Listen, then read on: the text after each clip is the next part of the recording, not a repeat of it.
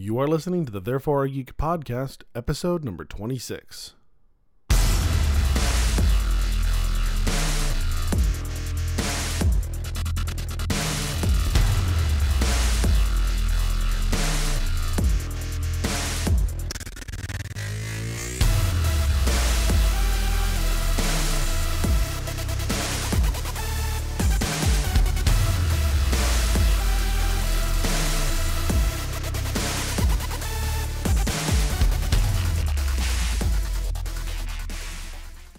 Hi, everybody, and welcome to Therefore I Geek. I'm Andrew. And I'm Tracy.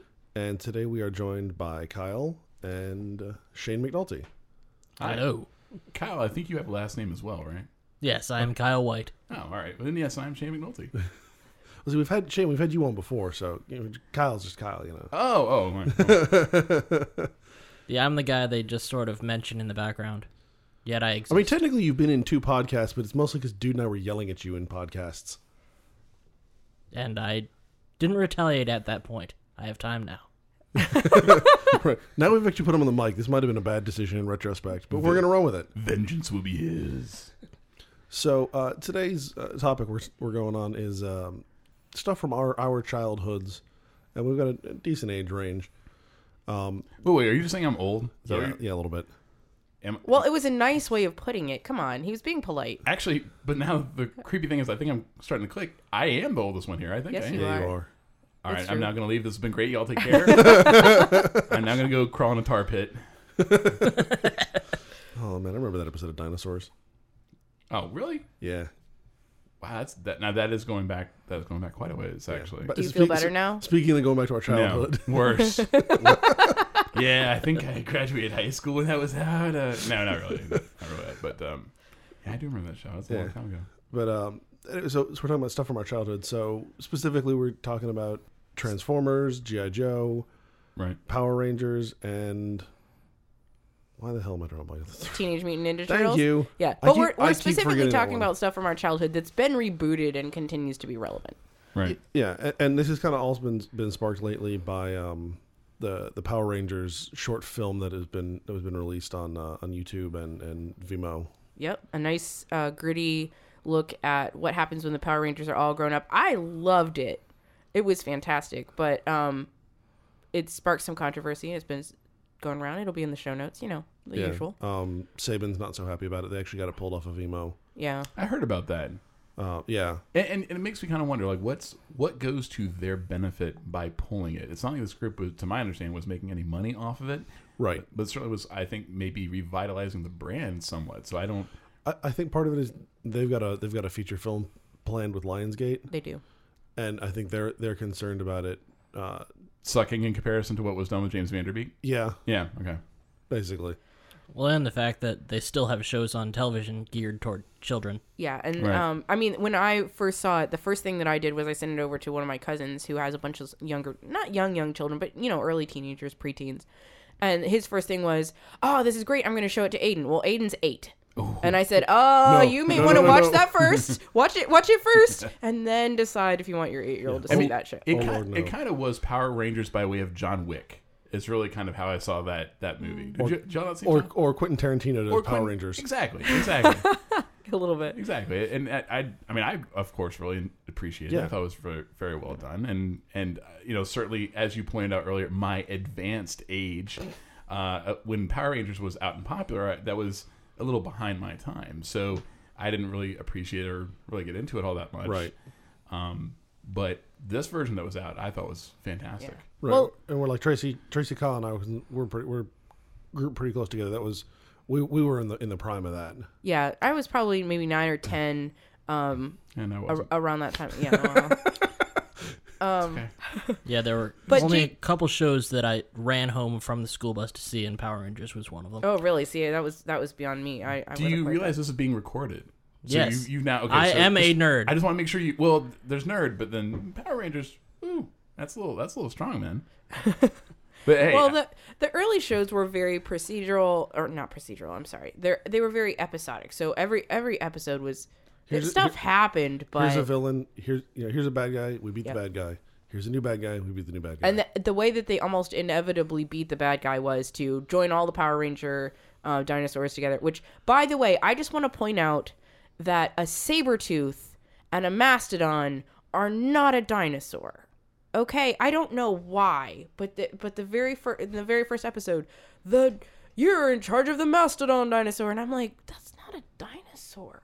I mean, it's a prehistoric creature, but it's a dinosaur. So it does seem a little weird that you're getting hung up. I mean, I don't dispute your facts, but you're talking about some teenage kids who are like, I'm gonna be this superhero, and like, yeah, but you know what? That's just not really a dinosaur over there. I mean, I'm with you that you guys can be superheroes, but the dinosaur thing, that's where you lose me. Well, my favorite, I have to say that I do see the irony in the specifics of the types of people they want to recruit for this role are teenagers with attitude. And the emphasis on the fact that they are teenagers just reverberates throughout the entire the Mighty Morphin Power Rangers, what we're talking about here, actually. And part of what I think part of why I couldn't connect that well with Power Rangers was so much of it, even though I mean, admittedly, I did not watch Power Rangers much at all, but so much of how it looked and how they interacted really reminded me of Voltron, which was big when I was a kid. Right. Well, and I mean, they're both Japanese based, and right, and the emphasis on the colors being that defining aspects for them, and I'll form the head. Okay, that's Voltron, but still, it was just there were so many aspects to it that to me is like, yeah, just really something like they're ripping off Voltron with that. But okay, just my take. The other thing that I was going to point out too is the difference between James. I keep saying James Van Der Beek, but the newer short film, the 14-minute short film that just came out on the internet, and the original Mighty Morphin, which Jason David Frank, also known as the green/white Power Ranger, brought up, is that the old ones are for kids. They're still for kids. Like the Power Rangers franchise caters to pre-teenagers. Right. You're supposed to look up. It did get kind of dark. Yeah, but I mean, not like Mighty Morphin Power Rangers, but it's like some of the like the middle stuff. Yeah, no, that's true. Some of that stuff actually got kind of dark. But my point was that it's not only just because, I mean, you always take your protagonist and you make them a little older than the kids you want to appeal to. So I always think of Nancy Drew, who was 18 years old. So when I was 12, an 18-year-old was, I mean, they were grown up at that point. They could drive, they could vote. I mean, what more did you want out of life? Right. So I was sadly disappointed when I hit 18, but all downhill from there. Yeah, it's kind of an underwhelming experience. Yeah, sadly. Porn, cigarettes, and vote. That's it. Porn? That's sad. Well, technically you have to click the yes, I am. No. 18. I said you can buy porn. Oh, buy porn. Right. Okay. I know that's kind of an antiquated concept now that the internet exists. But. Yeah, that's true. These kids today, they don't even realize how lucky they got it. It's so easily accessible with their pornography. So, but Mighty Morphin Power Rangers was definitely for younger kids, and they nothing has real consequence. And I use as an example the fact that they never use the word kill. Rita Repulsa always talks about how we should destroy them or take them out is usually what she says. Take them out. Well, what does that actually mean? Give them a really bad day. Yeah, give them a headache. Like put them just stand them in the corner for a while. Yeah, exactly. So there's no real consequence to it, which is, I mean, something that American movies and TV shows do for kids. Like Disney's the same way. Like Maleficent never died; she just fell off a cliff. You never see anybody actually die in a Disney movie.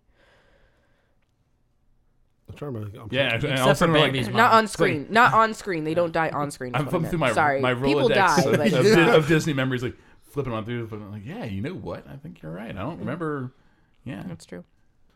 It's funny. We were talking about this before a couple hours ago, and the way that some of these shows get around that, like Teenage Mutant Ninja Turtles, like those were all the Foot Clan in the show, and like those were all robots. They were robots. That's right. And kind of thinking about that, like that's kind of a common way of getting around that. In comics in general, they'll do that a lot. If they want to, just. The characters disembowel something, right? Especially back in like the 70s. Not as now they'll eviscerate just about anything now, but it's pretty well fair game. But back in like the 70s and whatnot, they'll turn everything to robots. Right.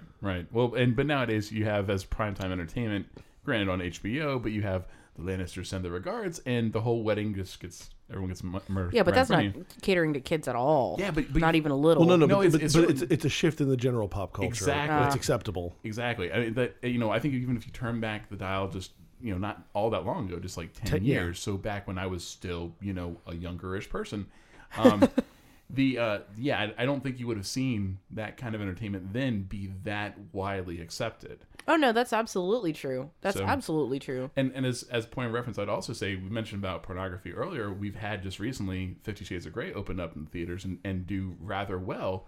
But turn back the clock even further, when Showgirls came out, and I'm not drawing any sort of comparison between plot or anything like that, but Showgirls bombed in the theater. That Yeah. was not widely accepted. Well, let's also be honest. Showgirls was fucking awful. Well, okay, but have you seen 50 Shades? Well, No. but 50 All right. Shades also caters to women, and we just had Magic Mike last year or the Fair year before, point. or whenever. So movies that cater to women's sexuality are actually doing really well, whereas men are like, I can just go get a porn star, bouncing all over the place, and she's fully naked, and I'm okay with that. Like that's preferable. Right. That's a good point. That's a good point. So getting back to Porn. well, we could have No, done that's fine. No, see, Teenage Mutant Ninja Turtles. So I grew up with that. And that was a show that I would watch before I went to school, and I'd watch it. Yeah, actually, that was, I think, predominantly it. Then years and years later, CBS had actually picked it up and did it on Saturday mornings for a time, and did a few new episodes then, too. And I loved the cartoon.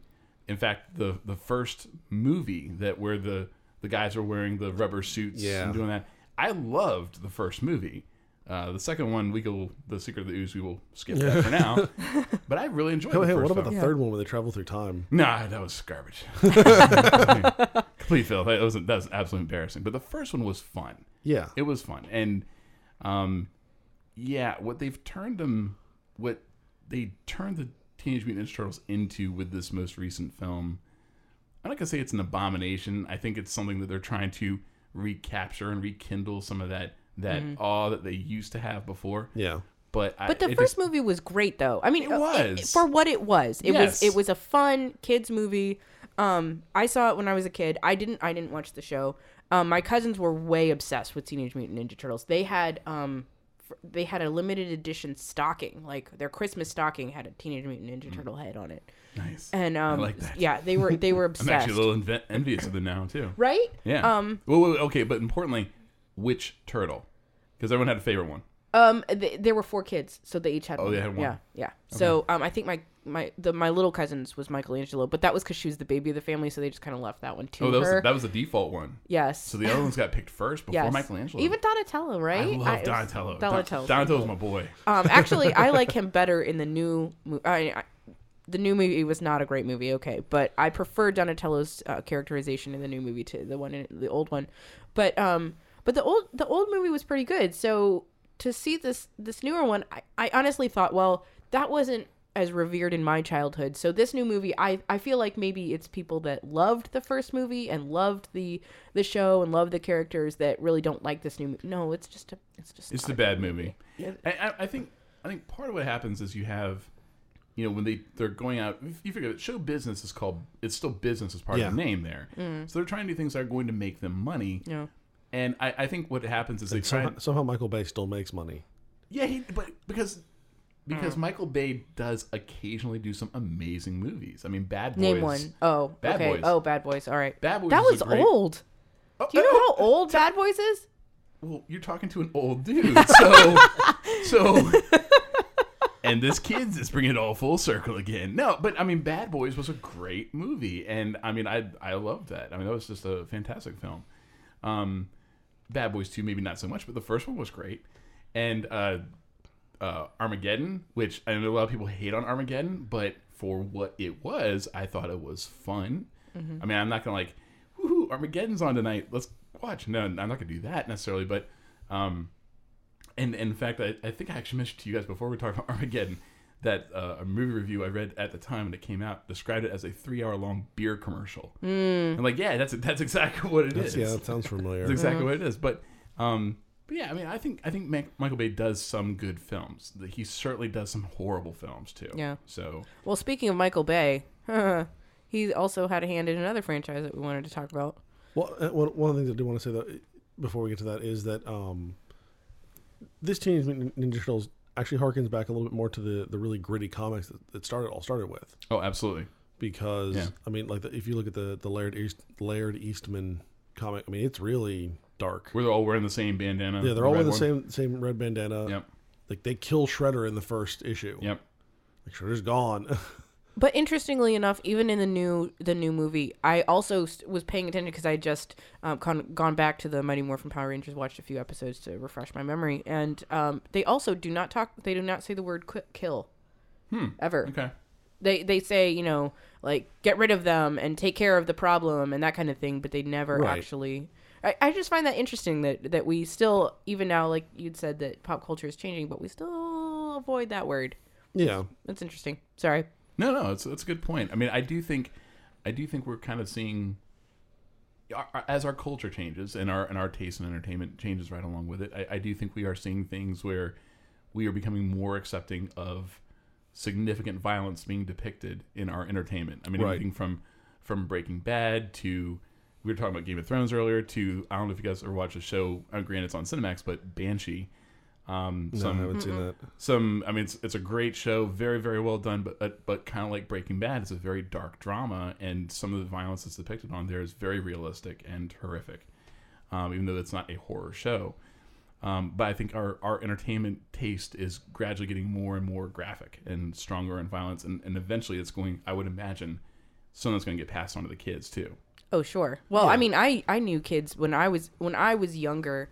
I knew 7 and 8 year olds that were watching Saving Private Ryan, which I thought was abhorrent at the Oh my time. God. I know, right? But that, I mean, honestly, even by today's standards, that would be pretty rough. Yeah, that movie's. I mean, it's a fantastic movie, but it's it's sometimes not for hard- kids. Yeah, it's hard to watch sometimes. It Yeah. is. It's very difficult. Yeah. Well, for a TV series example is just American Horror Story, how Heck. well it's done. Yes. Excellent point. And that's Yeah. even more. That's on broadcast television. That's not point, not like yeah. Showtime or HBO or Cinema.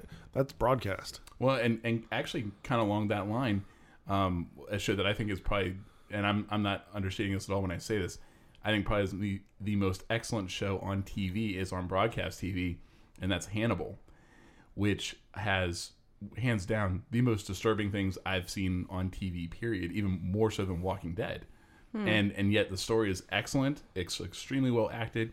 It's artistically filmed. It's a beautiful and disturbing show, and it's on broadcast TV on NBC. Interesting. Yeah. So Jumping into Transformers. yeah, Transformers. So I actually Good watched, segue. I watched Transformers 4 right before I watched Teenage Mutant Ninja Turtles, and Teenage Mutant Ninja Turtles is a lot better when you watch something as god awful as Transformers 4 beforehand. So let me ask this: if you had to go get a root canal, would you recommend watching Transformers prior to the root canal? Probably. Because, like, by comparison, Yeah. The not root as canal is bad. just a walk in the park. So, yeah, no so problem. easy. And also, Root Canal would be also a lot faster. That was a long ass movie, and it's oh my god. And So apparently, it made just an epic ton of money in China. Transformers is one of those wonderful childhood franchises that was designed strictly to sell toys. right? So, which is interesting because I feel that Power Rangers actually does a better job of selling toys, but that's a side note. I think it. Because I'm just saying that because in Mighty Morphin Power Rangers, the dinosaur mobiles that they drive actually look like toys. Okay. And then when they fit together, I thought, oh, that looks like a set that I would like to play with.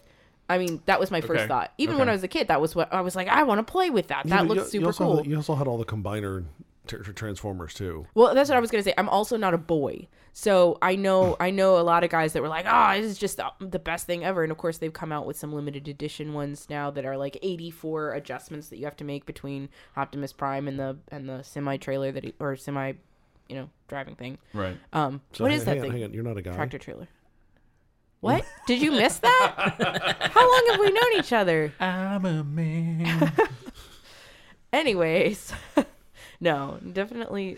Well, Conversation maybe I should check. derailment. Do I need to leave? And Sat. And you know what? Now we're going to segue into Rocky Horror Picture Show.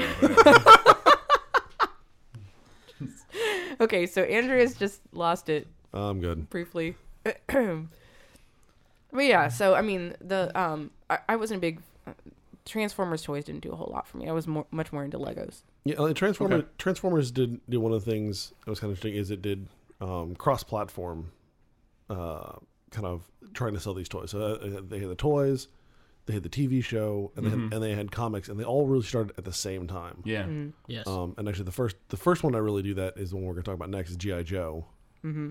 But I mean, like I love Transformers. I have somewhere I've got a couple of old ones from like when I was a kid, Right. somewhere. But like as an adult, I bought a couple at like conventions and stuff, and they're hanging around here somewhere. I'm gonna find find where I put them, but I love them still. They're a lot of fun. Were you really into G.I. Joe growing up? I was really into G.I. Joe. Like my neighbor had a whole bunch of them, so like we'd play in like literally the sandbox. Right. We'd go out and dig little tunnels for them and stuff and play with them. Yeah. Okay. Now tell the truth. Did you end up doing like ever torture tests on your G.I. Joe characters, figures? No, because they weren't mine. Did your friends? He might have. I was never present for. He was a couple years older You than I want was. to show us on the doll where the torture was done? I was never present for it, but I have to say, I call that plausible deniability. Gotcha. Yeah. That's good cover. Good cover. I have to point out quickly that Megan Fox is a second defining characteristic of both the newer Teenage Mutant Ninja Turtles and the Transformers. I'm still shocked thing. she was in Transformers. Why? After calling Michael Bay a Nazi. Oh, you mean She Ninja called- Turtles? Yeah, I'm sorry. Yeah, Ninja Turtles. Yeah, but I mean, obviously She did a terrible job. Well, yeah, but I mean, like she wasn't like. Sorry, she's hot. She is. Yeah, hot. thank you. Let's No, go she's back very hot, but that's all she has. No, but like Michael going on. Bay, like, I mean, he just went like ballistic on her after that. Well, I mean, I He was think- also a producer and not the director. Yeah, of but Teenage still, I mean, like, I just figured he would not let her near anything he ever did again. Well, obviously they kind of patched things up. I mean, I'll put it this way: did you guys ever hear the story? And I was not there. It's not like me and Mike. He's Mike to me. Right. It's not like we hang out on weekends or anything. But did you guys ever hear about how Megan Fox had auditioned for the part? No. And this might be more of like a rumor mill story, so don't take this as being fact or Right. anything. But reportedly, like I'm some sort of reporter, from what I'd read before, that Michael Bay had her come over to his house and wash his car. Yes, I have heard that story. Yeah, and What? yes, and that was for Oh. Transformers. That's back when she was being cast for Transformers, and based on that, okay, you're hired. Right. Well, like, I'm not saying Michael Bay wasn't inappropriate, but like, she was like not like oh he's really hard to work with and everything. Right. She was like puts Jews in ovens kind of Nazi like implications. Yeah, I mean, I obviously there were some frustrations going on there in the relationship, and who really knows what's going on there. But the point I was trying to make about Michael Bay is that he has a certain look and aesthetic that he's trying to go for in his films. Yes. Whether or not we agree with him or think they're appropriate, that's kind of irrelevant for him. It's more that he wants things to look a certain way. And in Transformers, there's that opening scene where you're first introduced to her character, and she's like, "Oh, bent over in a the car. Right. Yeah. And it's like immediately. Fortunately, she's like changing a spark plug or something, so it's a little bit less demeaning. no, it's really. As a girl who works on cars, I was happy that she wasn't just washing it in a bikini. Okay, thanks. Yeah, but when you work on cars, your shorts aren't climbing into your ass. You don't know. You've never seen me work on a car. And you've never seen her climb in Megan Fox's ass. I will go on record as saying that. You don't know that. So, you're right. Let's go to the footage. Roll that beautiful bean footage. So this is going to be the edited for content portion of the podcast. I don't think we've ever had one of those portions. I Hey, no. Mikey I've and asked. Mikey and I I've talked asked. about strippers, and we didn't edit that. So this is staying in. Was this with Mikey being the stripper? No. Because Wait, what? Oh wait, I wasn't supposed to tell that. You say it like we're shocked. No, Yeah, I'm actually not at all. no, he doesn't wear pasties. Oh wait, I wasn't supposed to say that either. No, I'm just Right. We're Right. in the state of Virginia. yeah. Was this not locally? no. It's totally joking. It's totally joking. I yes. But we're talking about Mikey Mason here for anyone who's just now tuning in. More on him later, I Yes, guess. we'll be talking about that in a bit. He's a good sport. How did we derail here? I think it's my fault. I just. You're talking about we strippers were with railing- Mikey. Yeah. Okay. Well, we we were started just about- railing on Michael Bay before. Okay. I can live with that. Yeah, Megan Fox is hot. Although She weird is. club thumbs. This is the first time I ever actually noticed them. They Toe are thumb. strange. Yeah. Toe thumb. Yeah, it's a little odd. Yeah, you look on Google like Megan Fox toe thumb. Yes, it's a little strange. It's a little weird. Hey, I mean, she's got everything else going for her. I'm okay with her having this one flaw. It's Right. it's okay. It makes her more human. It's funny that I actually worked with a guy who inadvertently sawed off his thumb, and they replaced it with his big toe. So Bob literally had a toe thumb. That's actually funny. Now, did he name it Megan? Oh, that was the perfect. But a Should've. couple times, like he'd leave his ID on the desk or something, Right. And so we'd quickly print off a picture of a thumb, or a toe, or a big toe, Right. Tape it to the ID with a little mustache drawn on it. Yeah, Nice. we're kind of dicks. Yeah, I was gonna say that's really rude. That's pretty hard. Terrible. You don't like have to wear a cup as working there, or is that like a requirement or something? That's pretty rough. Yeah, but I mean, I didn't mind the first Shia LaBeouf, notwithstanding. I didn't mind the first couple of Transformers reboot movies. It was like they just kept getting. Well, no, they were Worse. look, I went into the first Transformers movie wanting to see big robots beating the crap out of each other. And guess that's what you I saw. got. Yeah, I saw big robots beating the crap out of each other, and I was happy. So back when, okay, this kind of going back to the first Transformers movie, but I went into that stoked to see the Transformers film because the trailers for it were great. The first trailer really didn't show much of anything other than like the Mars rover kind of like just getting knocked over or something like that. So it was like, oh, cool, what's this? So you didn't see all that much about it, and I was pretty jazzed about Transformers because I kind of grew up with it. So when I got in the theater, they showed a trailer for a movie that went without any title, and it was some sort of found footage movie set in New York. And all of a sudden, you see the Statue of Liberty head get knocked down a street, and I mean Cloverfield? It was Yes. Cloverfield. Yeah.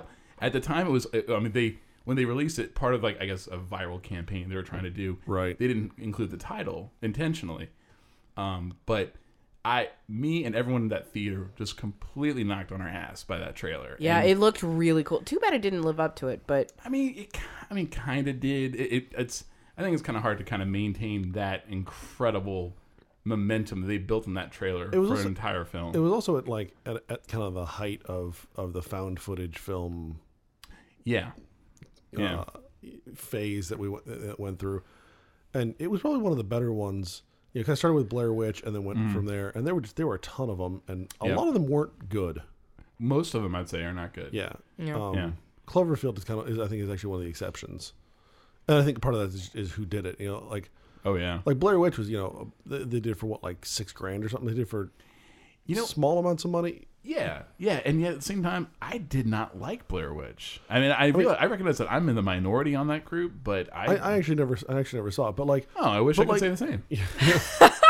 but like you had a lot of other people trying to duplicate that effect with the very low budget. Right. Whereas J.J. Abrams wasn't who did Cloverfield. He produced that one. Yeah. Yeah. So like there was an actual like budget behind it, and it Yes. was a lot more thought out, and that helped it out a lot. Oh, absolutely. And I mean, I think the hang up that I had with Blair Witch was that if you ever grew up in an area where there's a lot of woods, when you're out there in the woods in the middle of the night, you're kind of the stranger in the strange land, and you should kind of know that. So Yeah. when you hear a weird sound, your initial reaction to me isn't, oh, it's some supernatural being. It's probably, oh, hey, it's like a deer or something Yeah. else. You know, and, Or it's a wolf come to fucking eat me. or that, or that. But yeah, so Blair Witch. I mean, I just kind of like ended up checking out of it. It didn't work for me. But I probably was trying to get, I don't know, maybe I was being too analytical or something like that. But yeah. It also just to me wasn't really particularly scary. Yeah. well, you're the horror aficionado, anyways, so I do love my horror films and stories and comics. that might have something to do with it. Like if you go into the genre pretty cold, then Yeah, that's true. it may appear different. Yeah. So now, did you actually see any of the new G.I. Joe films? I saw the first one. Oh, good, because I saw think. the second one. So Oh, yeah, okay. First, five. First Yes. one wasn't bad. It was okay. Yeah, it was okay. It was. Second one, they had Channing a lot, Tatum died in the first 5 minutes. I was so happy. What? they had now a- you spoiled it for me. I was gonna go home and watch it tonight. Just watch- for that, no, just for Channing Yeah, Tatum. just watch 5 minutes. It's good. No, they had a lot. They had a lot of big name people in it, and the production value was just awful. For number Spent- 2 or number 1? Number 2. Really? Number two. They So you're saying number 2 was number 2? yeah. They spent a lot of money. Yes. They spent a lot of Okay. money on the production, on getting the celebrities like Bruce Willis and The Rock and stuff. Right. And then, I mean, there were a couple of shots where I was just like, I mean, I've seen better stuff in like video games from 10 years ago. Oh, see, now I have to disagree, not on the production quality, but on the quality of the film overall, because I liked it. Actually, I was like, this is What? a decent film. It was. That was I mean, awful. I went into it cold. Like, I'm not a G.I. Joe fan in any way, and I couldn't find one on short notice, and I didn't really care about G.I. Joe prior to this podcast, so I just grabbed it. Number 2 was on Netflix, and I watched it, and I was like, all right, cool, not bad. All right, cool. It was Okay, fuck awful. Was Destro in the second one? More specifically, was Christopher Eccleston in the No. second one? No, they No. just Okay. they left him in the tank towards Basically, the beginning, and yeah, we're like, almost oh, the he's entire- off the team. almost the entire cast is different. Oh wow. It was The Rock, which, by the way, just a side note, The Rock needs to stop acting in movies. I can't see anyone but The Rock when I look at him. See, I disagree. I think he's actually. I mean, he's not like a great actor. You know, I'm not saying he should go for an Academy Award, but he's a lot better than a lot of people. Right. I mean, we were talking earlier about Jason Statham. I would much rather see him than Jason Statham on screen. That's What? well, but I can't stand Jason Statham. but you're not a girl, and I would far rather see Jason Statham. Hey, let me guess. You're going to point to the transporter. That's that's- the example you're going to use. Well, hold on. Give me a second. Lock, Stock, and Two Smoking Barrels. Didn't like it.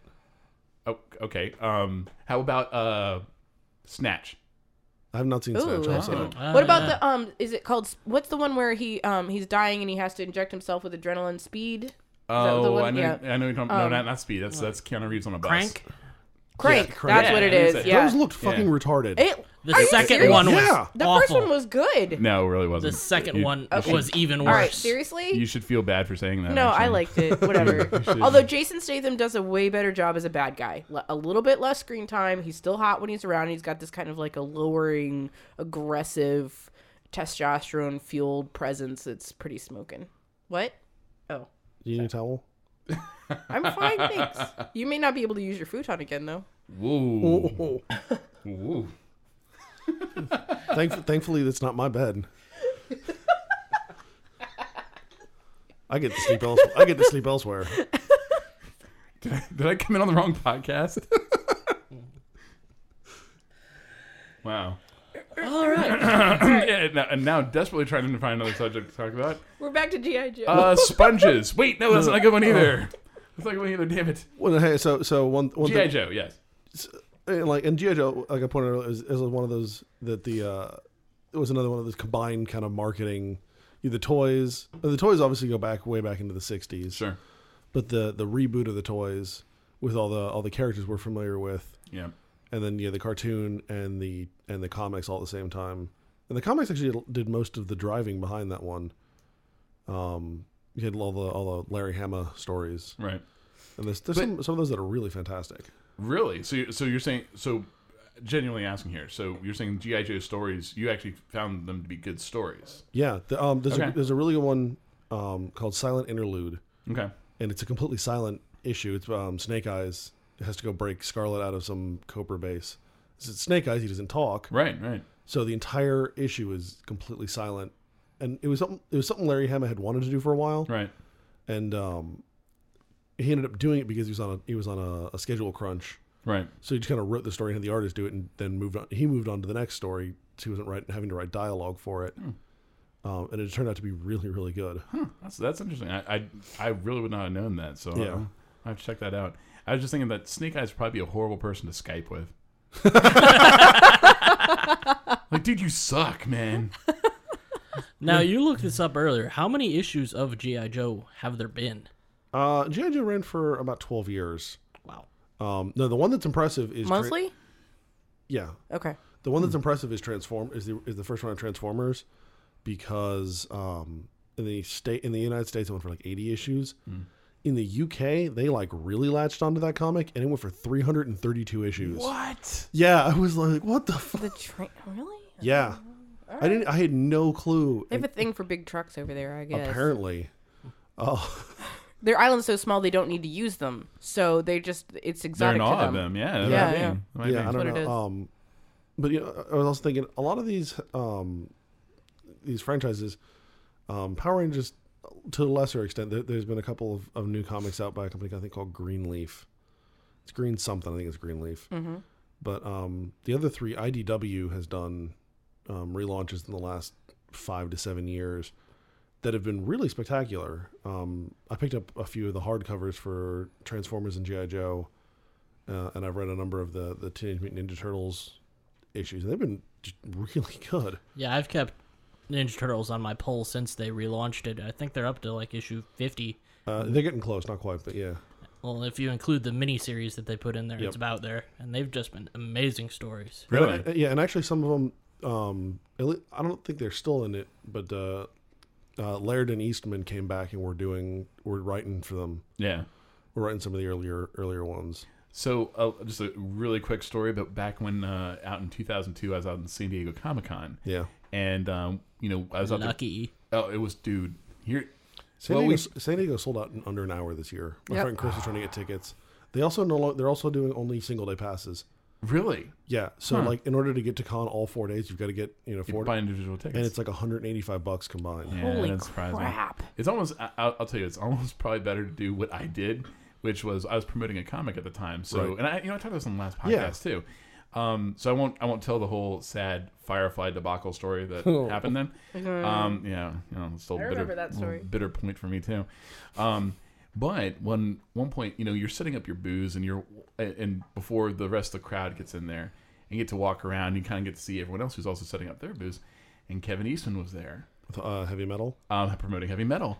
And he was just like there standing at his booth, and it's like it was probably one of those weird moments where I was staring at him like, I think that's Kevin Eastman. I'm pretty sure it's Kevin. I'm like 90% sure, but I didn't want to go like, hey, Mr. Eastman, just make a complete ass out of myself.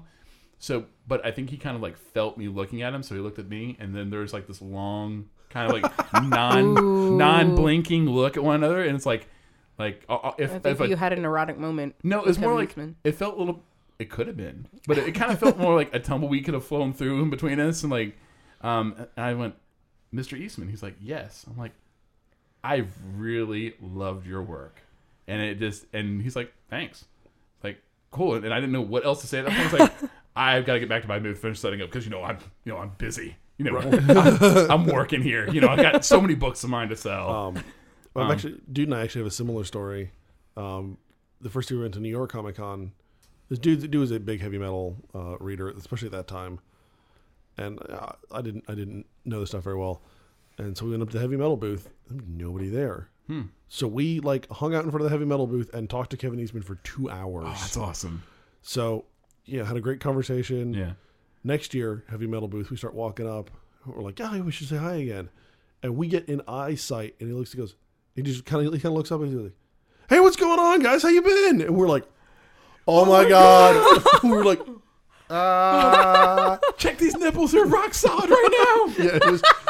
We were like losing it, and we had another good long conversation with him that year too. That was That's a lot awesome. of fun. That's very cool, and that's you know what that's I think why it's awesome to go to cons, because not every single time.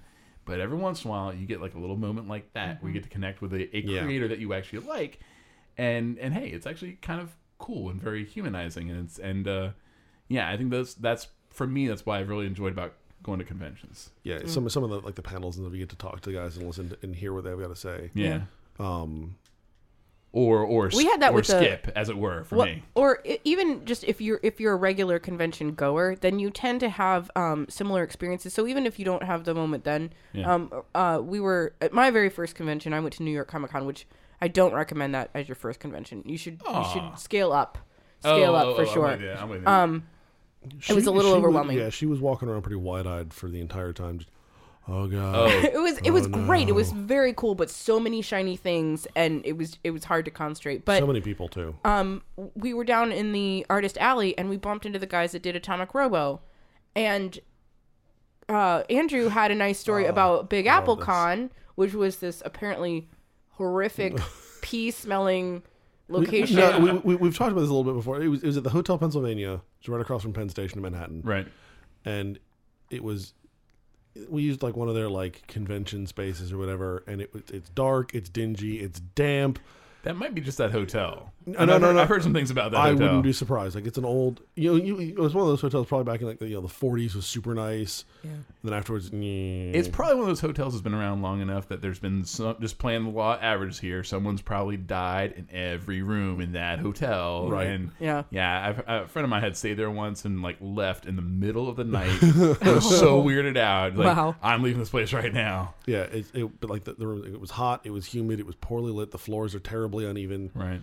And But because you had that experience and the Atomic Robo guys had also had that experience, when we went up and talked to them, which there was no one around their booth at the moment, like he was like, "Oh yeah, I met you guys one other time at Big Apple Con," and they're like, "Oh, do you remember that convention?" well, Didn't it smell weird? no, they both had physically shuddered as soon as I mentioned the name. I was like, oh. And Tracy, for a long time, you didn't believe me when I told you about that. And like, as soon as they both did that, she looked and she's like, "Holy crap!" And I'm like, "I told you that place was bad." And how did that make you feel when she didn't believe you? I mean, I wouldn't believe me either. Oh, right. If I hadn't been to this Good place, answer. I wouldn't have believed myself either. Yeah. So, but Terrible Like- things happen at that convention. we've always said, go to conventions, go to geek events, interact with other geeks, because you never know. You could have these awesome times where just something crazy happens and you walk away thinking, did that just happen to me? Yeah, exactly. Yeah, I was at a convention recently, and I was just standing in a hallway waiting for a panel, and one of my favorite authors just started giving me a story without even me saying hi. I was like, David this Weber is just awesome. David Weber just turned to Kyle and started telling a joke. Just out of nowhere. It was actually a pretty funny joke. Wow. But when you get to meet these people, it's like your brain explodes a little bit inside. It does. It really does. Um, In a good way, not like Yeah. in an aneurysm way. now, since we're talking about Transformers, obviously, this past week we had some sad news. Leonard Nimoy passed away. Sure. Obviously, and aside, obviously, all of his fantastic work with Star Trek, tying into what we've been talking about today, he also did the voice of Galvatron Right.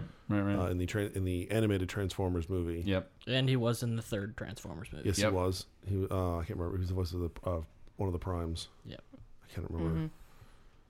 I- It's been I saw that one once and it's like, okay, but yeah, that's unfortunate. I was a big fan of Leonard Nimoy's, and And it was of course pretty sad to read about that. And I think we're kind of at that point in just our entertainment span where a lot of the people who were so pivotal in bringing science Yes. fiction to the forefront, we're at the cusp where we're going to start losing more and more of them. Right now. and that was kind of happening in the 80s and 90s with science fiction literature. Sure. Yeah. You had a lot of the authors start dying. Absolutely. And actually, thinking about Star Trek, Gene Roddenberry was actually one of the first ones to That's go right. because he was 94. And yeah, but we're starting to see. There was somebody posted a picture of Kirk. For the original Star Trek, it was Kirk, Spock, McCoy, and Scotty. And Scotty, yeah, at the table. And then below is just Yeah, I Kirk saw at the that as table. well. Himself. Oh, right, the Yeah. feels. It really was. Yeah. And it was something that I think especially with us as geeks, because we are a community. I mean, we may Right. have very differing views. I mean, there are certainly geeks out there that love Megan Fox. There's probably, I'm sure, I'm just assuming right now there is. Right, we'll know. make an assumption. Right, but so we have some very extremely different wild tastes, but at the core, we're still geeks and we're all still one big community. And it was one of those things where, I wanted to post something on the Tyler Brown Coast page, but I didn't want it to be like, I want to be something that was kind of like a unifying thing and not just some sappy, like, I'm going to try and sound eloquent when coming with some grand stance about what it means to live and die in humanity. And so I just wrote right from the heart, and it's like, may we ever continue to live boldly. Yeah. And for me, it was just really important to kind of put something out there to say, hey, we can be here, we can all mourn, we can all celebrate life, we can boldly go where no man's gone before, and just keep on going like that. And it was really important for me to put that out there, and it felt good, and it looked like it connected with a lot of people, so that was nice. Yeah. And the other thing I was thinking about when you're talking about being a geek community, Yeah. Nimoy kind of had an interesting journey to that too, because Absolutely. he wrote a book, I Am Not Mr. Spock, Yeah. and then years later followed up with a book, I Am Mr. Spock, because he learned to embrace and love the community. Yeah. And I think in a way that I think there's a lot of people in the geek community that's kind of for us how we find ourselves, where sometimes we do things that we don't necessarily connect with right away, Right. but we come to realize later on that that was a good thing for me to do, and that really is core of who I am, and to kind of embrace that. I mean, I think it was great to see that he owned that, and he kind of put that out there.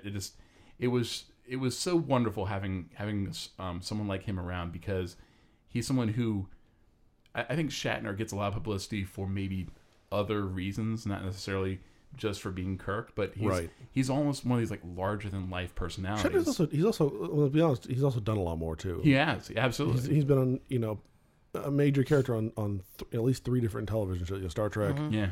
T.J. Hooker, and Boston Legal. Even Twilight Zone, the original Yeah. Twilight Zone, he was on that on multiple episodes. I'm sorry, that's actually one of my favorite Twilight Zone related moments. Yeah. Is when Shatner and John Lithgow on the plane? Third Rock from the Sun. Oh, right. When Shatner's like, oh, like how was, because Shatner was the big giant head, and John Lithgow was asking him, oh, how was your flight? He said, it was terrible. There was this thing on the wing. It was tearing open the wing, and nobody would believe me. And John Lithgow looks and goes, the same thing happened to me. Because years later, when they redid that sequence, it was John Lithgow instead of William Shatner. That's all. I'm sorry, I missed that episode of Third Rock. That sounds awesome. I have to go back and watch it. It's really funny. But it was just so cool this week, in spite of the kind of sad news, certainly sad news about Leonard Nimoy. Just still seeing that geek community still kind of like rally around. Yeah. Like, we're going to be okay, of course, and Yeah. we're going to keep right on going. So, and some of the tributes, like from the International Space Station. I'm not sure if you guys saw that. Yeah, that was did. That was beautiful. amazing. Absolutely. Well, and just like people who I don't like. I don't think of friends as geeks. Yeah, friends of mine I don't Yep. think of as geeks. I was just gonna say the same When- thing. I mean, like, obviously, friends of mine who I do think of. My friend Michelle was very upset. Like, actually, Yeah. Oh, yeah. But like friends of mine who I wouldn't think of as they were all, they were touched by it. They're like, yeah, I still like Star Trek. Yeah. Right. So, all right, so I think we've covered pretty well everything we wanted to cover here. So kind of do our roundtable here. Shane, why don't you start off? What are you into? I am getting caught up on American Vampire, which is, I think, one of the best comic book series I've ever read. I would say probably even a little bit more than Lock and Key, which has been traditionally my go-to all-time favorite, because it is a phenomenal book series. But American Vampire, which oddly enough started off with Stephen King writing the first few books. Yep. But once his story wrapped, it was taken over by this other writer, and honestly, I think has done better than Stephen King. Oh, wow. Yeah, I know, and yet it's a very, very well done story. So I've been reading on that, and I have a stack of video games that I've purchased and not played at all. But I will mention the Telltale adventure games that are out there. So Wolf Among Us. And more recently, it's a Game of Thrones adventure game series, which is phenomenal. They did such a fantastic job with it, and I've been playing that, so that's been pretty Nice. Cool. Tracy? So, this week I binged a lot of Mighty Morphin Power Rangers. Go, More go, than Power oh my Rangers. goodness, that song is so permanently lodged in my skull. I actually did that when they first came out on Netflix. I just went and cherry picked like my favorite episodes from a kid. They were fun, but I'm sitting there going, oh man, these are a lot crappier than I remember. Yeah, that's how I was too. I just kept thing. thinking, oh, I remember this being so cool.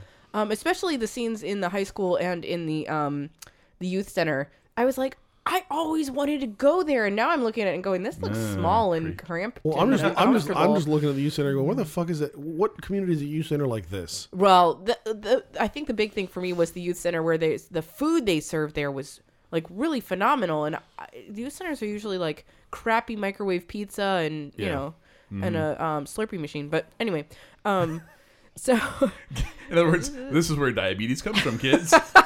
Go to the youth center. and then of course I did a bunch of stuff in preparation for this podcast. But the big thing that I've been doing is I just picked up some Kurt Vonnegut, which I've wanted to read for a while. But I think I was telling you this yesterday, Andrew. But for me, I look at America and I know that historically the vision of America has been one of youth, one of foresight. We're always excited about the future. We're very optimistic as a people. We're very young people. We love our country as, and we think of it as a young country that's going somewhere great. And the idea of American exceptionalism. Well, yes, of course. That has to come into almost everything because that's what we grew up with. But our classic literature has not been the same way. Hemingway, I think of Grapes of Wrath, Steinbeck. Right. It's always a little bit fatalistic, a little pessimistic. Even Melville, that's another one. Steinbeck is depressing as shit. It's so depressing. Really good, it's just, but and I'm reading it and I go, Mice and Men, come on. Oh, God. yeah. Even the original American novel, the Moby Dick, Herman Right. Melville, very fatalistic. Sure. And so I wanted to read Vonnegut. I know that it's kind of a staple of some types of kind of sci-fi, classic literature, whatever, a little bit of everything. And I didn't want to read something depressing. I'm a very upbeat person. I prefer to read upbeat literature. And so finally, I actually, this is embarrassing to admit, but Emily Prentice, who's a character on Criminal Minds that I identify with in a big way. She's very pragmatic. She's a very cool girl. And she's got kind of a little bit of a geek side, too. She talked about how much she really liked Vonnegut. And I was like, well, I hate to say that it was a fictional character that got me into Vonnegut, but all right, I'll try it. So I went to the library. They didn't have any of the main ones that everybody knows about. They didn't have Slaughterhouse-5. But I did pick up Bluebeard. And, I mean, 2 chapters in, I'm totally hooked. Wow. Totally hooked. Very upbeat, very funny, great vocabulary, great play on words. It's fantastic. So I dived into Vonnegut, and we've got spring break coming up in 2 weeks. So I've got a stack, just a small portion of my reading list of Doom to dive into as well. So More specifically, you have books that you've borrowed from me for like about a year ago. I know. for about a year. Oh, she's one of those people. Well, I always give them no, back. Officially, one of them you can keep because one of them is Ready Player One. Oh, right. And this last month's Loot Crate came with a copy of Ready Player One. Ah. So now I have a new copy. So I'm like, all right, keep it. Okay, so I have a copy of that. It's been on my nightstand for probably like 2 years. I Totally think. worth it. Apparently, Yeah? that's Okay. what I've been It's told. probably the best book I've read in the last few years. Wow. It is absolutely. I'm a slow reader. Yeah. And I sat down. I could not put it down for about the last 100 pages. Wow.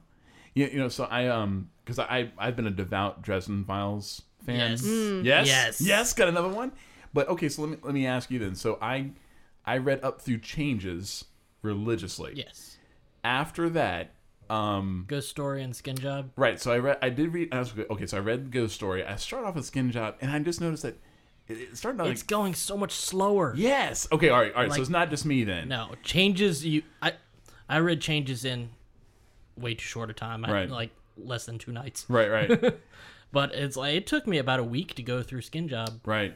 The I think it was the novel he did. I think it was Deadbeat, where basically it was like zombies and the guy was like hitting the drum, like beating the drum, and that was like keeping Yes, them and moving. Dresden started riding a zombie dinosaur. That was the one. Oh my! That hands down one of the most amazing books I've ever read in my life. That was. If you guys haven't read it, please check out Dresden Files. I mean, it's a great series. I do think I think Jim Butcher's kind of getting either tired of the stories or the characters, something like that. Mm-hmm. I don't want to speak on behalf of the author or anything, but you can kind of tell it's losing its luster. But certainly, Kind of like George R. R. Martin in Game of Thrones. Mm-hmm. Yes. Yes. There was luster. shots Shots fired. fired. Shots are fired. So if he invites you to a wedding, don't go. No, I have no Don't intention. go. No. And don't be pissed off that he's not putting out a book this year. Just be a little pissed off. Let it Just give simmer. up. Just Just give up. Yeah, don't that's what I don't do. be angry. Just say fuck it. I'm moving on. There's better authors out there. No, not better. There's equally good authors out there that are actually turning out books and care. It's fine. Nice. Sorry, you, Andrew. You're next. No, I'm next. Oh, Kyle's oh, next. you haven't I even gone yet. exist. I'm so I mean, Kyle sorry, hasn't said a Kyle. whole lot today, but I mean, like, he's still right next to you, wearing Sorry, a Kyle. bright red, therefore a Therefore, geek shirt. He's wearing the shirt. I mean, you gotta let me Aw, talk. I'm sorry, Kyle. For the comics, I just finished reading the Spider-Verse, which, for Spider Stories, which I don't read that much, was actually really well done. And 2 characters that came out of it that have their own books now, Silk and Spider-Gwen. Right.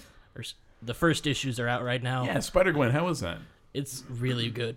Yeah. Okay. But she's been Spider-Gwen for a little while, right? Well, she came out through the Spider-Verse. Right, but the I'm- internet exploded recently, and everybody's like, "Oh, Gwen is a spider now," and I'm like, I think she's been for a little while, right? Well, I mean, it started in Spider-Verse. So Spider-Verse has been out for a few months. Okay. Like that was an event a few But this months happened ago. like 2 days ago, and everybody got all excited about Gwen Stacy. Well, her and I first went, individual book came out. Yeah, Yeah. Spider-Gwen #1 came out this past Tuesday. That's why. okay, but I had a lot of people that don't know anything about comics just getting all excited, and I went, I'm Well, again, pretty because sure because people were posting about the #1 coming out. okay, that's why. All right. And the next series that I'm reading right now is the Black Vortex series, which is the next Marvel event. And before. So far, it's holding up. It's basically showing people their potential Right. and whether you should go for it or not. Okay.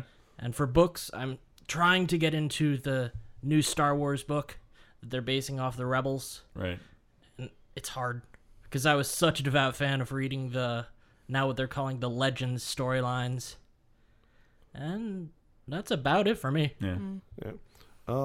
Let's see. I've been going back and watching Farscape again. Oh, I've been doing that too. Yeah, I talked Tracy into watching Farscape. Such a geek. Such a geek. Such a geek. Such a weird fucking show. Oh my god. Well, yeah, but honestly, what a great show too. Oh yeah. I mean, that all, was- all the Jim Henson creatures and So I watched that when it was being shown on TV. So that was a long time ago, and I still- remember right when I actually, because I didn't watch a whole lot of Sci-Fi Channel. So I remember like right when Peacekeeper Wars came out. Okay.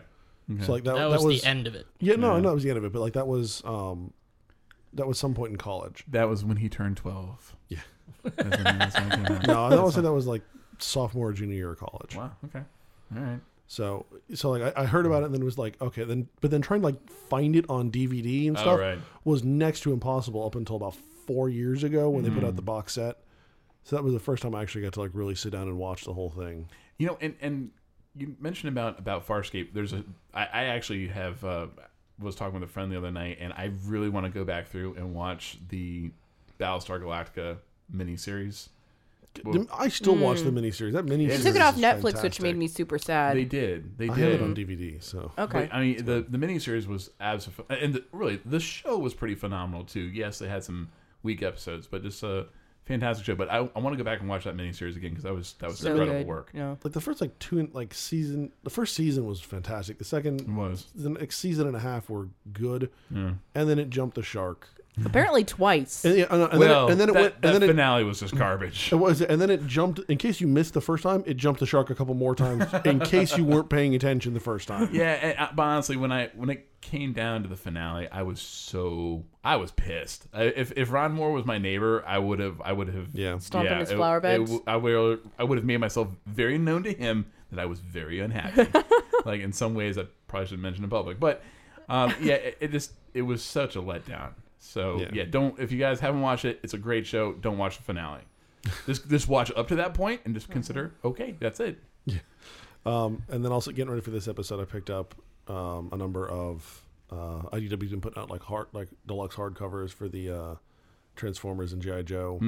So I picked up a few of those, and I've just been trying to binge read those. And that's Yeah. actually really good because I think G.I. Joe they've got like 6 of them. I think Transformers they've got 8 or 9 of them now because they've been doing Transformers longer. Right.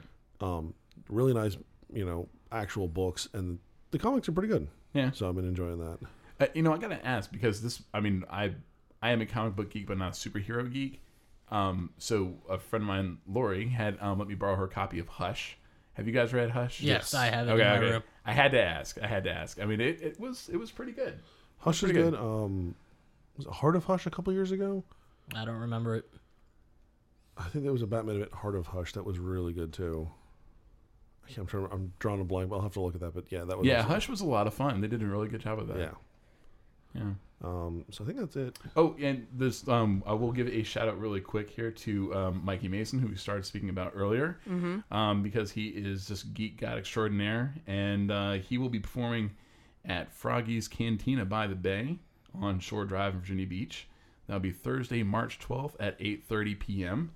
And I understand here that he will not be stripping at that show. So from what I know, although he does things for money, so Yeah, I was like, if you give him enough beer, I'm sure Mikey will. yeah, that's a good point. That's It's a good usually point. just, you can get him to do almost anything if you pay his tab. That's it. Yeah. Well, I will not speak for him on that part.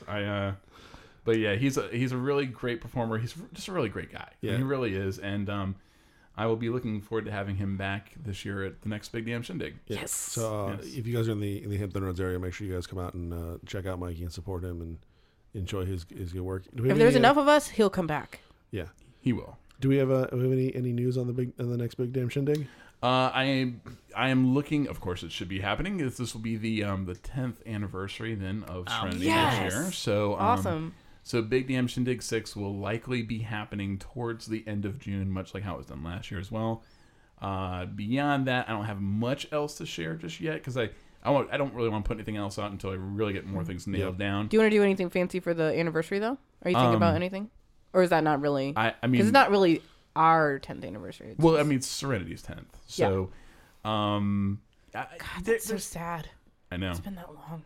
Oh, sorry. Yeah, no, that's a fair point. Believe me, there's every once in a while I'm like, thanks, Fox. But yeah, I mean, there are actually a few things that even the larger Can't Stop the Serenity organization, which is the international effort, they're even planning some stuff that'll be a little bit different for this year too. So I'm kind of waiting to hear from them. I'm still trying to nail down some more stuff. I will certainly come back and talk to you guys about it when that's going to be. Yep. And correct me if I'm wrong. The this year's Browncoats Ball is going to be here, isn't it? Well, there is a group that's doing the Browncoats Ball that's not in any way affiliated with the Tidewater Browncoats group that I do. And this is not in any way for me to say don't do anything with them. I mean, I can't speak for them. They can't speak for me. They're doing their own thing. Right. Okay. And I wish them all the best with it. I'm sure it'll be a good time. But I know they are planning something in Virginia Beach in October, I think. Okay.